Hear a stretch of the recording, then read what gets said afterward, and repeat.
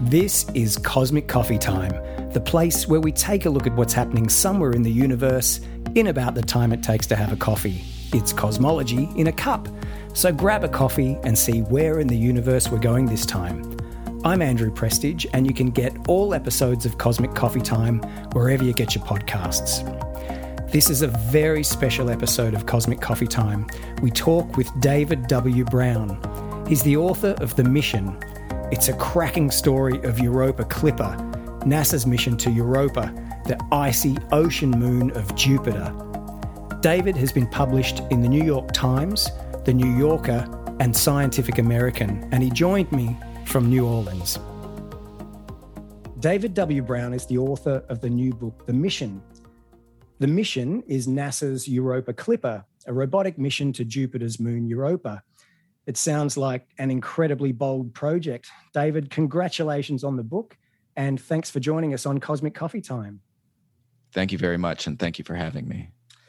I'm really looking forward to reading the whole book. But David, Europa Clipper is scheduled for launch 2025, and I believe the spacecraft's already being built.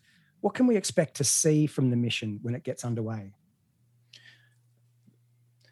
Europa Clipper is a habitability mission, and what it's going to do is fly to the Jupiter system. It's going to circle Jupiter 40 times or so on its prime mission.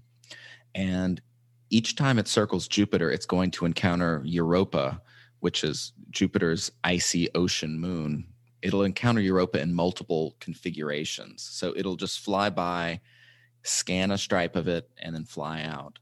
And it'll do that repeatedly. And the reason it needs to do it like that, rather than just orbit Europa directly, is because Europa exists in what's called the Jovian radiation belt, which is this punishing belt of radiation that surrounds the largest planet in the solar system. Europa itself is about the size of our moon, but beneath that ice shell, there's 3 times more liquid salt water than on the planet Earth. So if there's life anywhere else in the solar system, it's in that water. And your book covers the journey to getting approval to go to Europa, but the project took an unusually long time to get the green light. Were there other projects competing for NASA's attention at the time? Yes. If you're NASA, you really don't have a lot of money relative to the rest of the federal budget. NASA gets 1/2 of 1% of the budget. And of that, only a tiny quarter of it goes toward this sort of space exploration. So NASA has to balance its different exploration priorities.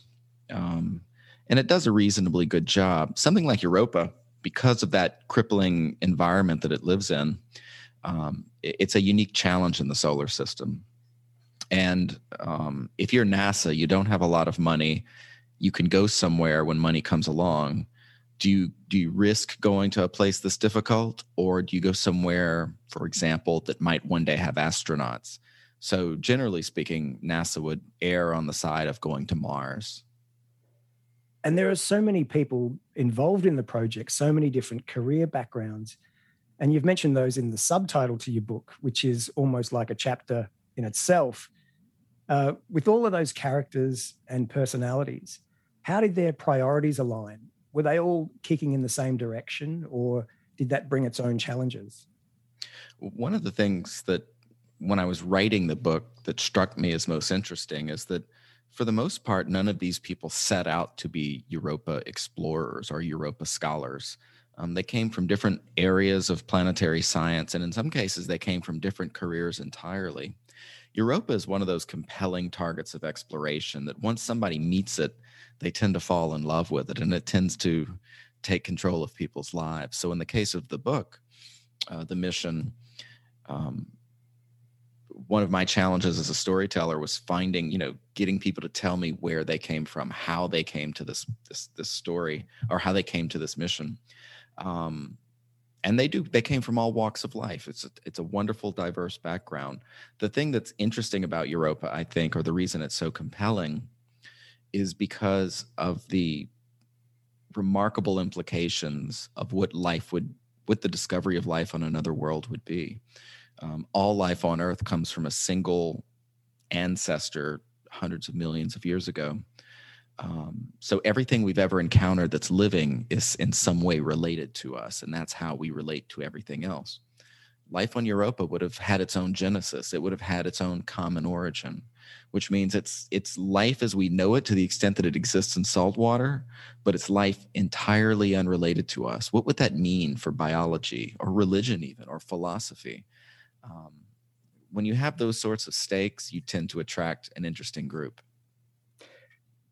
And you've mentioned that Europa is a moon of Jupiter. And I think one of the most interesting things about looking at Jupiter through a small telescope is the 4 Galilean moons, Io, Europa that we're talking about, Ganymede, and Callisto, all in a perfect line. But with a small telescope, you can't tell which moon is which by their appearance. They all look like identical white points of light. And I can understand how people would have thought they were all really similar. Of course, now we know that they're not similar at all. What makes Europa unique? Well, so if you look at each of the moons in turn, you've got Io, which is the closest to Jupiter, and that's the most volcanically active body in the solar system. That planet, or that moon, is literally turning itself inside out. It's just hemorrhaging its entrails. Then you get to Europa, which has a thick layer of ice with a subsurface ocean, and then beneath that subsurface ocean is rock. So water is touching rock, which is why you get interesting chemistry. Beyond that, you get Ganymede, which has more ice yet, and then Callisto, which has the most ice of all. The reason why Europa has an ocean is specifically because of which you're describing. Jupiter, the massive gravity of Jupiter is always sort of at work on these moons. And the moons themselves have a nice 4-2-1 resonance. Every one time one moon orbits, another moon orbits twice, and another one orbits 4 times. In practice, what this means is the moons are constantly squeezing each other. And if you take a tennis ball, say, and you start to squeeze it, it'll get warm on the inside. Well, what happened, and this is why you have an ocean on Europa, at Io, that squeezing motion eventually got rid of all the ice and all the water there. So all that's left now is rock and volcanoes. When you got to Europa, you have that heating on the inside.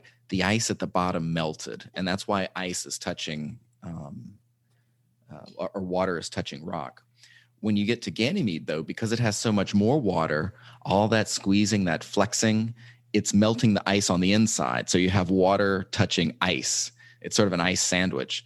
The downside of that is without water touching rock, you don't get the chemistry you need for life. And then Callisto is more or less the more gentle of the bunch. But yeah, those moons are extraordinary, and it's like George Lucas themed each one of them separately. David W. Brown's talking with us about Europa and his new book, The Mission. The space launch landscape's changed in recent times with commercial operators like SpaceX bringing down the cost of launching payloads into space. And I heard somewhere that now it costs less to go into space than to make a movie about going into space. Has that opened up more opportunities for projects like Clipper? That is absolutely the greatest enabler for space exploration since anything we've seen since the Apollo program. Certainly, in the case of Europa Clipper, it's looking like it's going to launch on a SpaceX Falcon Heavy rocket. It's going to take what's called a mega trajectory. So it'll launch from Earth. It'll encounter Mars. That's the M in mega. It'll come back and have another Earth gravity assist, and then it'll fling out to Jupiter. The reason it does that is because each time it passes a planet, it grabs a little bit of that gravity and thus speeds up. So it gets a little faster at Mars. It gets a lot faster at Earth. And then basically it's free propulsion from Isaac Newton, and it gets flung out to the Jupiter system. But because we are able to, because the cost of access to space has plummeted so much, I mean, it's an order of magnitude or greater, less than it used to be. We're seeing more and more missions have the opportunity to launch. NASA has more money available to build these missions. These missions themselves can either be heavier or they can be assembled in orbit. Likewise, for the human space program at NASA, they could launch on 2 Falcon Heavies and then get assembled in orbit, much as the International Space Station was built. We're going to see the same thing with communication satellites. I know Elon Musk is building Starlink to sort of bring internet to the world. The cool thing is the most exciting things that are going to be developed in space that are going to affect us directly on Earth, they haven't even been thought of yet. We're in the nascency of a new age, and I can't wait to see what happens next. And you briefly mentioned Apollo, and thinking back to that time and comparing it with what's being done now, do you think there is, or do you think there was, a golden era of space exploration? I absolutely do think there was a golden age of space exploration, and we are living in it right now. The Apollo program, we look back collectively and seem to remember that everyone supported it because it's such a self-evidently astonishing and remarkable achievement. But even at the time when Neil Armstrong was walking on the moon, the majority of people were against the program. Only in retrospect do we have such fond feelings for it. When we look at what we are capable of right now in space exploration, this is something I write a lot about in the mission. We're sending a robot to look for habitability of an ice moon orbiting Jupiter. We're sending right now, in fact, next week, a helicopter and a 1-ton nuclear-powered car are both going to land on Mars. In the years ahead, NASA is going to be sending a quadcopter, sort of like one of those drones that you would fly in the park. We're sending one of those to Titan, which is Saturn's moon and the only moon in the solar system with a significant atmosphere. We're seeing some remarkable kinds of space exploration that not even Jules Verne would have dreamed up. And that's not science fiction. That's science fact. The months and years ahead are going to change our notions of what's possible in space. And I think all of humankind is going to benefit from it. David W. Brown is the author of The Mission. And just one final question for you, David. If we do find evidence of life on Europa, and let's say it's conclusive, what do we do with that information? What do we do next? That's a really good question. Scientifically, the entire field of astrobiology would light up. Again, this would be a creature that's unrelated to anything on Earth. In terms of,